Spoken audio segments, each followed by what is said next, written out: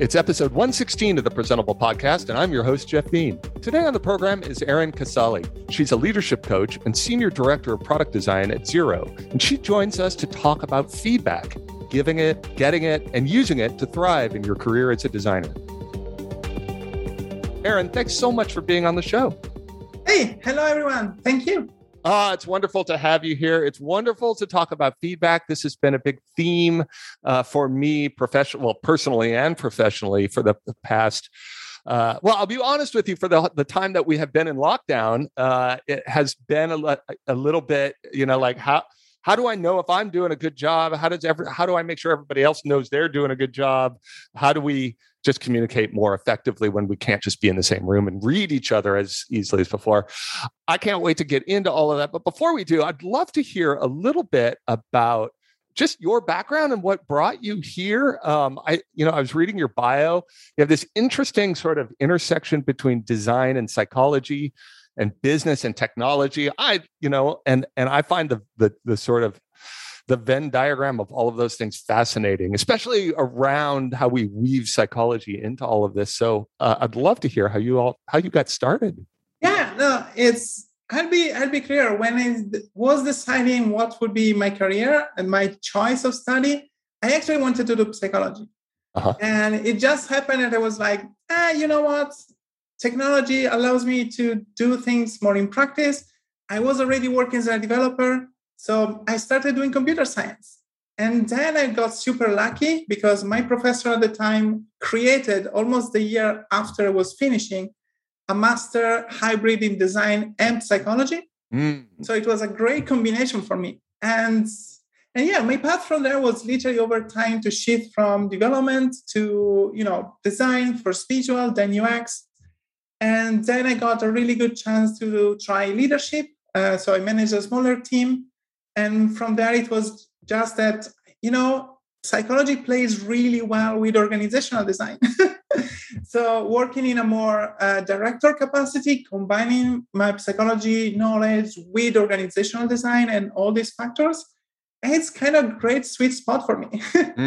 That's great. And that's also a really interesting nuance, right? Because earlier in my career, I was very interested in psychology from the perspective of perception and very much like, how can we create things that are more successful for users, using what we understand about how people make decisions and process information and, things like that.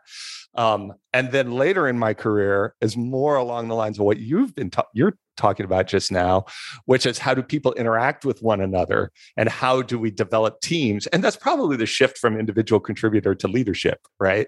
How do we get this group of people here to perform, to work together, to feel safe, and all of those things. And it's two interesting aspects of psychology kind of transforming over the years. I imagine you found something similar. Yeah, pretty much the same. Exactly. So, understanding the user is essential to everything we do. Sure. And then it shifts understanding our team, the extended team, the whole organization, collaboration practices, and so on. And a lot of it is change management in both cases, because if you're changing an interface or you're changing a process, you really need to understand what's the value in what they're thinking, what's their mental model, and that's a lot of psychology. Yeah, that's true. It's interesting then taking more the sort of group dynamics of how your team is behaving and working. One of the themes that I've been going through over the past few years is this notion of candor, right? This idea of being as honest as you can possibly be with somebody else, while at the same time holding them in respect and even with compassion, right? Because honesty can be terribly brutal at times, but if we take the perspective of candor as like, I care about you and I want to give you this information, if you do that, or this feedback. And that was, one of the things that I found, the book by Ed Catmull from Pixar, Creativity Inc., was very much about this idea of like, can we make the best possible creative environment through this idea of candor? And so when I saw that you're giving some talks and you've done some writing on feedback, I thought, oh, this would be great. A great opportunity for us to kind of dig in and see, like, how can we collect feedback more effectively? How can we give feedback more effectively? How does it play out in a culture? How does it play out in the politics of an organization? Tell me a little bit about sort of your approach to this, why you find it interesting, why you've spent some time on it. So there are very different angles we can take here. One that I would mention briefly, we can do a deeper dive, is the candor point is, to me, essential. Because there is like this perception that, sincere feedback, good, like direct feedback is rude, and it's like we concede that. We say, oh, no, I wasn't rude. I was just trying to be as direct as I can. But that's a myth. Like, that's entirely a construct of our society that is just assimilating the two things together. And even more, that actually makes your feedback harder to be effective, harder to be received. So rudeness actually isn't just, a human issue. It's actually a feedback issue. You're making your feedback worse. So when you talk about candor and you talk about communication, for example, I could refer, and that's Catmull is more, and Pixar are more on the creative side. Yeah. On the management side, we have Kim Scott with Radical Candor, for example. Sure. But it's the same concept, right? It's the same idea of caring about the person.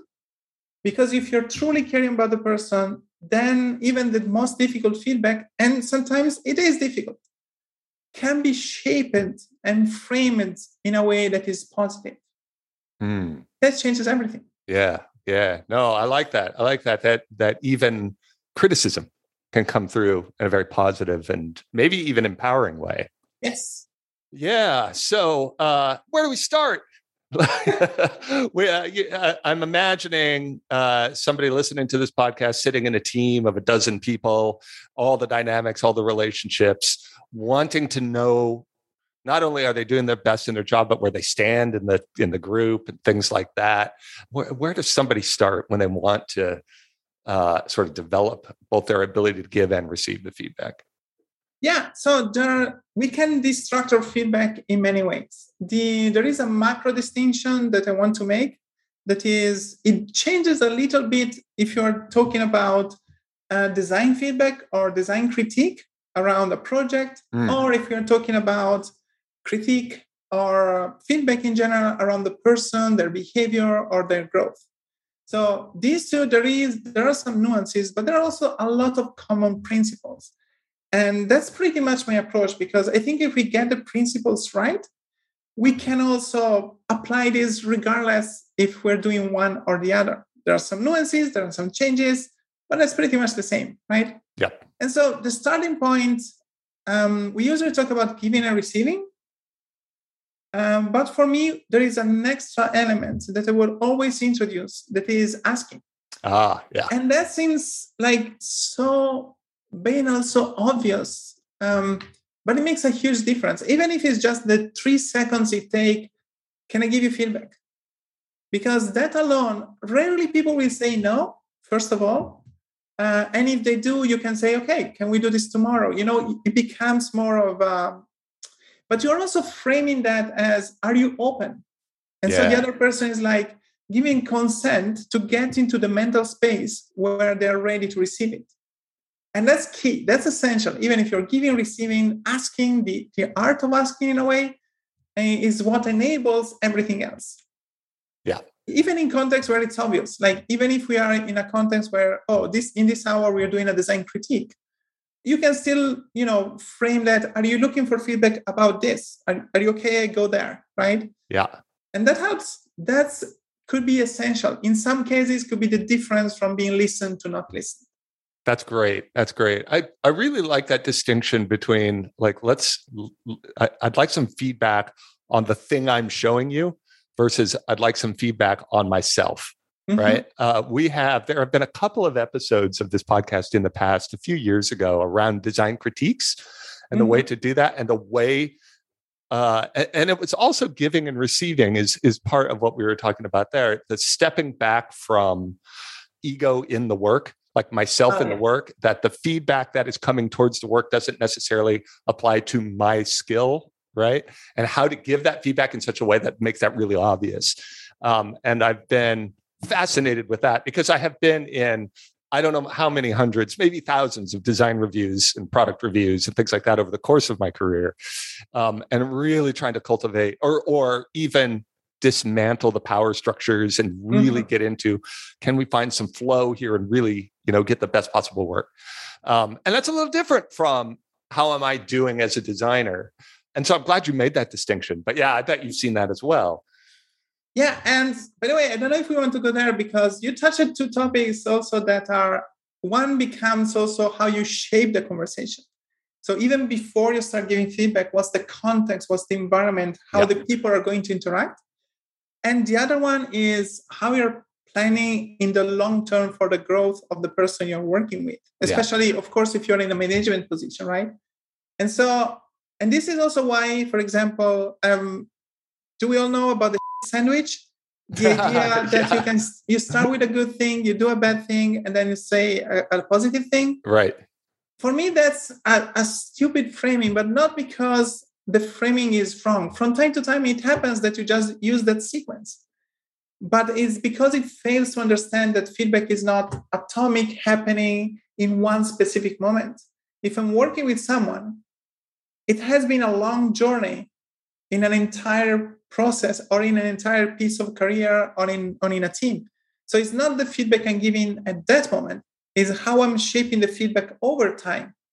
I'm being supporting. Do I show up once every 3 months and I give you a flood all my feedback? That makes a huge difference. Stable, constant, positive, reinforcing, constructive feedback is what makes really the difference. And then it doesn't matter if it's a sandwich or not.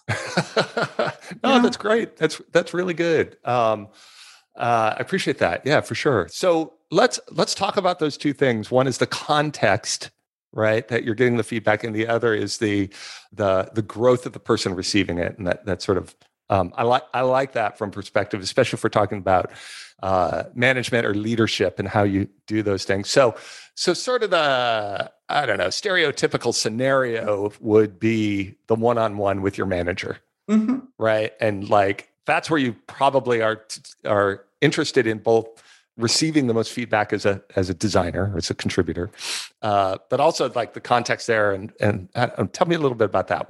How does that go wrong? How do we get that right? I think that's again is placed on a timeline, right? So, for example, I tend to make my one-on-ones as much as I can focus more on trust building, on personal relationship building, more than anything else, and I let the other person lead the conversation, unless, of course, they still haven't figured it out. So I will help them to shape the conversation.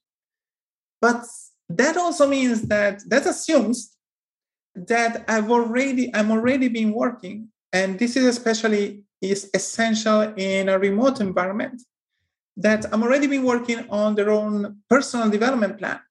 So we may have an artifact, a document that we are co-authoring together, but it doesn't need to be done within the one-on-one, right? So if I'm able to async that part of the conversation, we're already nailing down a lot of the things we want to discuss. And then the one-on-ones becomes more on, the nuances, because from the document we co-authored separately, maybe it's a Google Doc, a collaborative things we built in the last 2 weeks. Right. Then in the one-on-one, I already know all the things that are listed there, and I can get into the nuances. And like, okay, what do you mean exactly with this thing? Like, have you mentioned this? You want to do this kind of career progression? Let's explore a few elements. But I'm building on something that already exists, right? Right. And so the one-on-one becomes incredibly more effective because I'm using that for the thing that one-on-ones shine for, that is to create a kind of relationship, more deeper personal connection. That's great. That doesn't, that is not consistent with a lot of my experience in bigger organizations. No, it's challenging. I've been consulting here and there, smaller and bigger organizations. And once you start talking, we started the discussion about feedback, but then you follow the trail and becomes about a lot of different things, right? Yeah. And depends, okay, what power do you have to change in your organization? Is it just your team? Do you have, director, VP, chief design officer role? How much impact you can have, how much change you can apply in your organization to put all these things in practice. So it's a fascinating discussion, a great discussion about change management and design organizations. That's fantastic. Let's take a little break and we'll be right back. And this episode of Presentable is brought to you by Privacy.com. All right, friends, I'm going to tell you a story. I almost got caught out just last week by a phishing attack. I got this text message saying that a package had been held in customs. It's trying to be delivered, and I needed to pay duty on it. I get this all the time. I get lots of unexpected packages from the U.S. as part of my job. I don't even think twice about it. So I tapped the link. I started filling in the very accurate-looking form, and I was just about to get my credit card when it occurred to me, hey, wait, I should double-check this. Hold on, slow down. I checked the URL. Sure enough, it was totally a scam. Like, I dodged a bullet, but just barely. So you know what? Like, Privacy.com makes a tool to help in situations like this where you might get caught out putting a credit card number into a form. You didn't that you were expecting something different. Now suddenly somebody's got your data, right? They make it easy to manage your financial life online while keeping your most important information secure by generating virtual credit card numbers. So privacy masks your bank information so you never have to worry about giving out to people you don't know online. This is incredibly important. Like this, the degree to which we do so much e-commerce, so much shopping and putting our credit card numbers into so many different websites. Use a different credit card number for everyone. It's incredibly easy to do and really important. You can take back control of your payments, decide who can charge your card, how much, and how often. And you can close the card, get rid of the number at any time. You can make sure that you're never accidentally billed twice or upgraded to another service without your consent, all of those things. Privacy has partnered with the good folks at 1Password, an app that I use all the time and love. You can create, use, and save cards from Privacy.com directly within 1Password dashboard. All virtual cards created in 1Password will have the same security benefits as all your other privacy cards, and you can set the spend limits, create single-use, merchant lock cards, whatever you want. So head to privacy.com/presentable, sign up for an account. If you're a new customer, you'll automatically get $5 in your account to spend on your first purchase, free money. So go to privacy.com/presentable, sign up now. Our thanks to Privacy for their support of this show and all of Relay FM. All right, so we were talking about the dynamic of the manager employee one-on-one and feedback, but we also mentioned the sort of the career path and what availability and of future opportunity for people. And I know so many people are thinking about that all the time. Like, is this organization right for me? Is this, or, is there a path for me and things like that? But this is also something that people in a position of leadership can really help with the feedback process. Why don't you talk about that a little bit? Yes. So it's interesting because I have recently explored a little bit the topic of goal setting at a personal level. Yeah. And I think this plays a role in this discussion. So let me just do a quick introduction for this one. So there are two dimensions for me. And one is, how precise is the goal you have in your mind? So it is a vague goal, like a general direction you're trying to go, or you have a very specific career or decision or thing you want to do, Yeah. In the sense, it's like it could be general as if, I want to grow and have more impact in society. Or it could be very specific as is, I want that kind of role in that kind of company. So once you put that specific versus vague in short term and long term, now we have 4 options that suddenly emerge, right? And so you could have a very specific short term, I want to do this next, and a very specific long term. And that is a mental space where you're basically planning and going ahead and you have a very clear vision, right? Or you are in a situation when you have a very precise short-term goal and a vague long-term goal. So in that case, it's more of a sense of exploring options. So you go into the next one and then you figure out and you go incrementally step by step because you have a direction. You just don't have a clear point of target, right? Sometimes you have the options. It is like, I want to go there. I know very specifically my end goal, but I don't know. I'm very unsure how I get there. Right. And finally, the most difficult one, also because it's kind of shamed by society and by a lot of experts about goal building, that is, you are unsure on both the short and the long term. It doesn't mean you don't know what to do, but it's a very special mental state where you are like, you should just stop and look and wait for what are the options, what's happening, what are you feeling, right? What's working for you before you get into the goal setting. And I think this model is really good because once you start figuring this out, you're not forcing people that are in the vague space to set a goal because that would force something, unless they want to. Mm-hmm. They want coaching on that, right? But, these kind of differences and assessing where the person is in these 4 categories helps them setting from a coach perspective, from a manager perspective, where they want to go and how you can support them. Because it's very different if you're supporting them to reach a specific goal. You can do this, I can put you on this project, I can give you more responsibilities, compared to an exploration space of vagueness that is more like, okay, let's try a little bit of this. Why don't you go to this conference where you can meet a lot of different kinds of people? And understanding this helps for me setting the professional development plan and the career plan for someone. Interesting. So they might, for example, if you look at that 2x2 grid of short-term versus long-term, specific in general, like if I had a long-term specific goal of I want to be the chief design officer of a Fortune 500 company, right? And that might be 20 years from now, but that's what or I might want to be a published author of a set of design books that are respected in the industry. It's going to take me a while to get there. Then you set that up very differently than a sort of, I want to impact the world by improving healthcare through the user experience of whatever. That's my area. That's interesting. Exactly. That's interesting. I think has been more intuitive and less explicit for me in my career, largely driven, honestly, by opportunity and attention span, perhaps. I just I could see career advancement at this company that I'm working at, but I just don't want it. I don't want to, that just does not interest me. I see what these people are going through trying to get up that ladder or whatever. Yeah.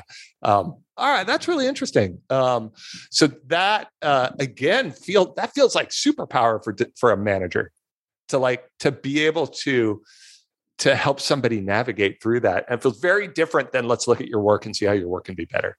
Yes.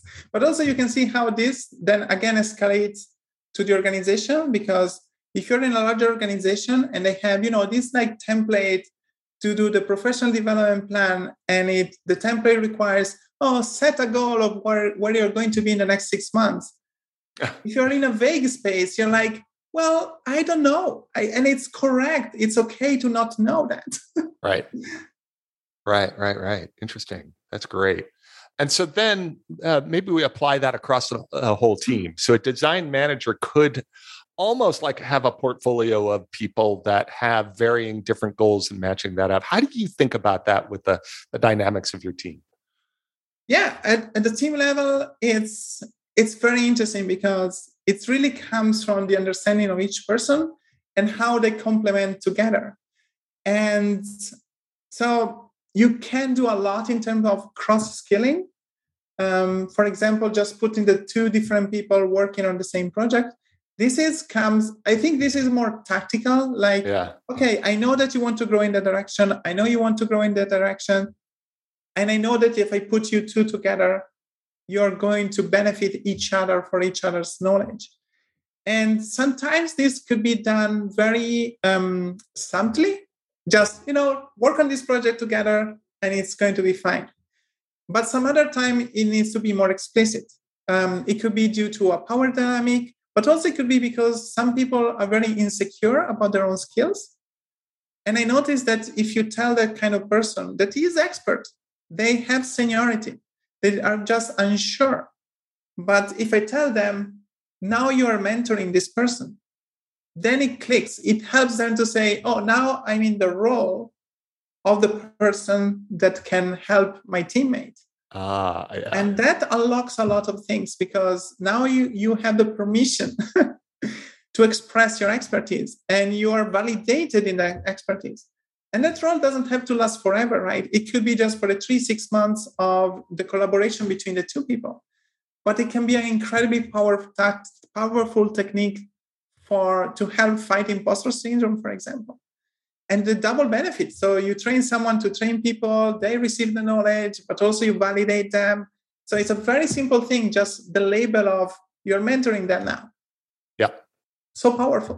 That is so powerful. And what a wonderful way also to sort of facilitate onboarding of new people into the organization, right? Especially as teams grow and the dynamics of the team grow or change, rather, to have people as a way of elevating people in their careers to put them in a mentorship position. That's great. I think you also hinted to another aspect, or at least you reminded me of another thing, that is transparency. And we can touch here a topic that is a crossroad between feedback and remote work, but more specifically asynchronous work. Mm-hmm. So, and what I mean with this is that, for example, video critique or being in the same room kind of critique for a design can be very powerful, but at the same time are closed up. So it's just the people that are in the room that are going to benefit from that. Now, remote work, and specifically again, asynchronous work, because you could be in the same room and still do asynchronous communication. So if you're able to create a feedback practice that is asynchronous. So for example, I usually suggest a concept around iteration threads. So you can have a snapshot of the work you're doing, a request of the kind of feedback you want, and then you have a discussion. Now, the interesting thing there is that the discussion becomes transparent and public, which means that, for example, if I get a new hire, they can just go back and read maybe a 2 or 3 discussion thread that happened on past designs. And they start saying, oh, people discuss in this way. This is how my team gives feedback. And it's all transparent. And that becomes implicit also mentoring on how to give good feedback. Because now you're seeing an entire team that is giving asynchronous feedback on a design. And it's there, it's visible, it's transparent. And it builds up knowledge, right? And this for me is also a little bit of an issue for a lot of the design tools out there, because they tend to resolve discussions, right? So you are in Figma or you are in whatever, InVision or whatever tool out there. You put a marker, you give feedback, you have the discussion, you click resolve, and the discussion is gone. There's no transcript. There's no history. There's no transcript. You can go and find a history somewhere, but it's very different from a tool like, I think, for example, Abstract is doing something in this direction. Okay. And so I think that the tooling around design feedback is still deeply lacking.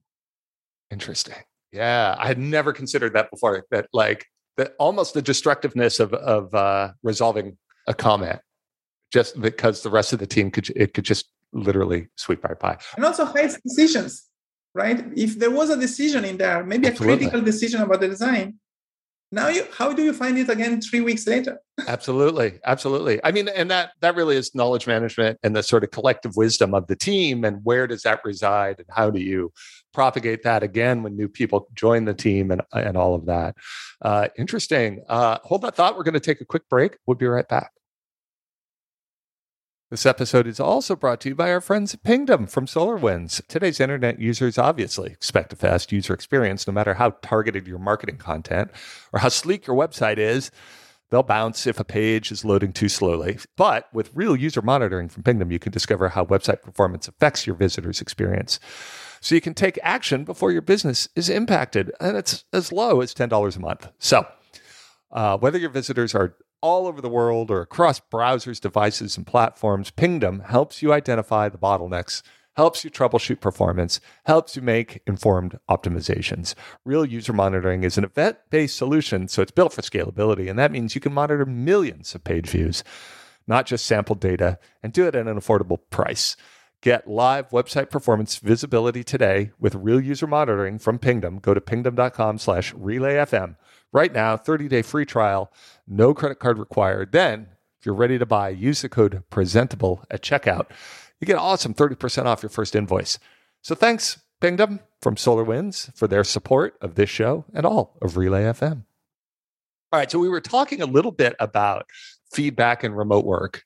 And I'd love to talk a bit more about that. A lot of the tools, as you mentioned, are not great places as like storing this notion of feedback. I wonder, have you experienced a good workflow around that, especially in the remote environment? Yes. So the company I was working before, Automattic, I still think it's probably one of the best asynchronous work companies in the world. Well, they've been doing it for 15 years, haven't they? Right. Yeah. So they have practice, but also the idea that they use WordPress to develop a product called a P2 that you can actually use right now as a SaaS service. And this is crafted to create a communication channel. Now, I want to emphasize one thing here. Remote work needs to rely on clear and specific communication channels. Right. So you can do good feedback, but to do good feedback, you need the right communication channel. Because again, if you're using Figma and your only way to give feedback is Figma, you cannot improve beyond the limits of that tool. If all your team communication, that could be design feedback, could be general team communication, collaboration, clarifications, happens in a specific asynchronous solid communication channel like P2, for example, then you can add feedback as one of the things that happen there. You can create these snapshots and these discussions. The tools are still developing, but the Automattic process is basically around this exact concept. So, for example, my previous team had one P2 for the design team for one product.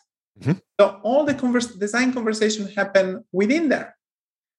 And then we created these iteration posts. So maybe once or twice a week, the designer has developed enough the concept to post this kind of snapshot and ask for feedback. And then the discussion happens there. And this creates a very clear rhythm, right? Yeah. And it's asynchronous, so you can respond whenever you can. It's there. It creates a historical track record. And it's within the communication channel that you're already using for everything else. So it's not a new thing. It's interesting. There is this dynamic between, the way I think about it is like the difference between chat and paragraphs, right? Like, and I have gone back and forth and also see a place for both, right? For sure. I mean, I think chat is a wonderful tool for getting a bunch of people to do something almost at the same time. It can be, or in a process, right? Like if we're going to do a pull request and we're going to push out a new bit of code and the developers are everywhere, it's wonderful. It really, really works. If we're going to evaluate whether an interface is like solving the problems it set out to do, chat is not a good place to do that, right? Paragraphs are a really good place. Real-time feedback may be the best, but again, capturing that institutional knowledge.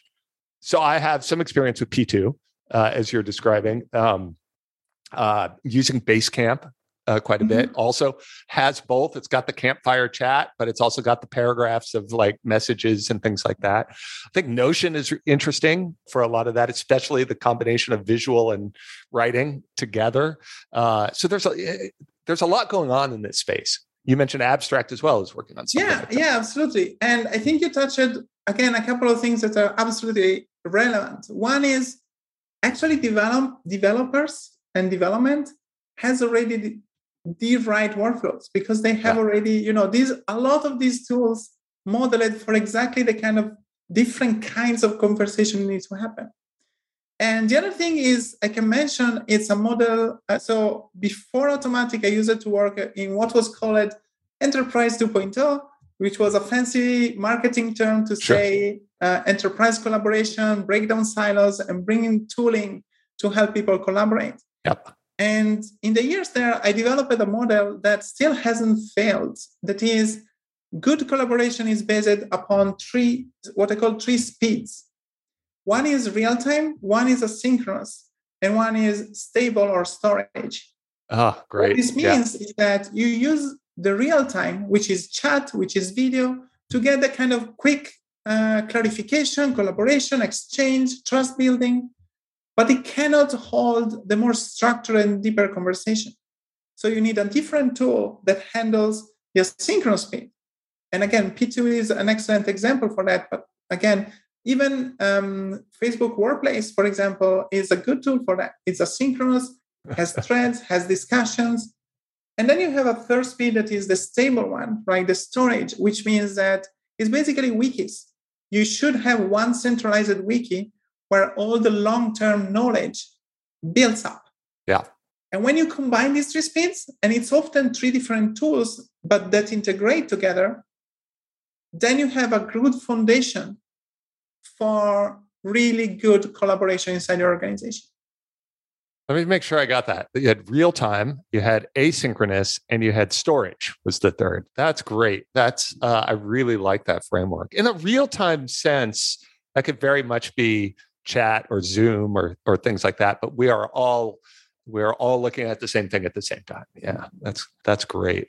Fantastic. And then the almost a blurring between are we in an office or are we all over the world, with the exception of real time and time zones, because the, stupid Earth is so round and big. But honestly, it matters less, doesn't it? Yeah, exactly. Yeah, that's fantastic. That's really good. Then just the last bit, like we have touched on this a bit, but this idea of soliciting feedback from your peers. Right. Mm-hmm. So we've talked a lot about the managers facilitating and even getting mentorship position or relationships going, but being active in your own sort of feedback practice, really, to say that I want to keep collecting from the people I work with daily, but also just other people I know within the organization and things like that. Do you have any tips for helping people along that path? Yeah, it's a good question. Well, first, I would hope that maybe the organization you're in already has some kind of tooling around that or some kind of process. Mm. If not, I personally suggest just a combination of things. You can use any survey or any kind of anonymous. Let's talk about anonymous for a second. Good point. So any kind of way to collect that kind of information. And usually you can use a lot of the formats that exist around retrospective. So you can say what I should stop doing, what I should continue doing, what I should start doing, for example. These are all standard models you can find around, I would also always, however, include one extra question that changes from feedback to feedback about one specific thing you're trying to improve. So you send out the survey, you collect the data, you review it, and then you can create your own plan and your own progress. The note about anonymous or not, I think it's mostly a matter of trust building. So in general, I would try to avoid anonymous feedback. Right. For two reasons. One, because I hope you work in a team that has that level of trust. And second, because if there is a clarification, you can actually reach out to the person and get deeper into the feedback you received. Yeah. From time to time, could it be still useful to do an anonymous one because it gives you, maybe they were too afraid of say certain things. So you could check in every once in a while with something more anonymous. Or if you are in a low trust team, as a first step to build that trust. And what I mean with that is that if you start with an anonymous in a low trust team, and then you show the team, and this is valid both for individual people, managers, and the like. And then you show that you actually listen to the feedback and you were able to change, transform, or make something. Then this helps the whole team to say, oh, okay, this person was actually receptive. That's great. Open. I gave a really negative feedback, but they were still able to do something about it. It's not a universal thing. Some teams really need to work on their trust level. But it's one small piece that could help them build up a level of trust. Interesting. All right. So I tell you two things from that have struck me here. One, for some reason, it never occurred to me that you could just send a survey, like just go to Typeform and get a free account and like, what should I do more of? What should I do less of? What should I keep doing? Or, that kind of wonderful. That's great. That's a great idea. Make it very easy to collect the feedback. Great. But closing the loop. Hey, last quarter I asked you and you said this, and so I've done this. That's really powerful. That's great. You are going to be speaking on this topic coming up at an event apart. They're doing, I believe it's still virtual, right? We're still in the virtual world when it comes. All right. But the whole lineup looks great. I have a bunch of friends over there. So I'll put a link to that in the show notes here. Where else can people find out more? You've got a website. You're on the social networks. I have on Twitter. I'm Folletto, LLTT. And you can also subscribe to the newsletter if you want a very minimal amount of information, very condensed.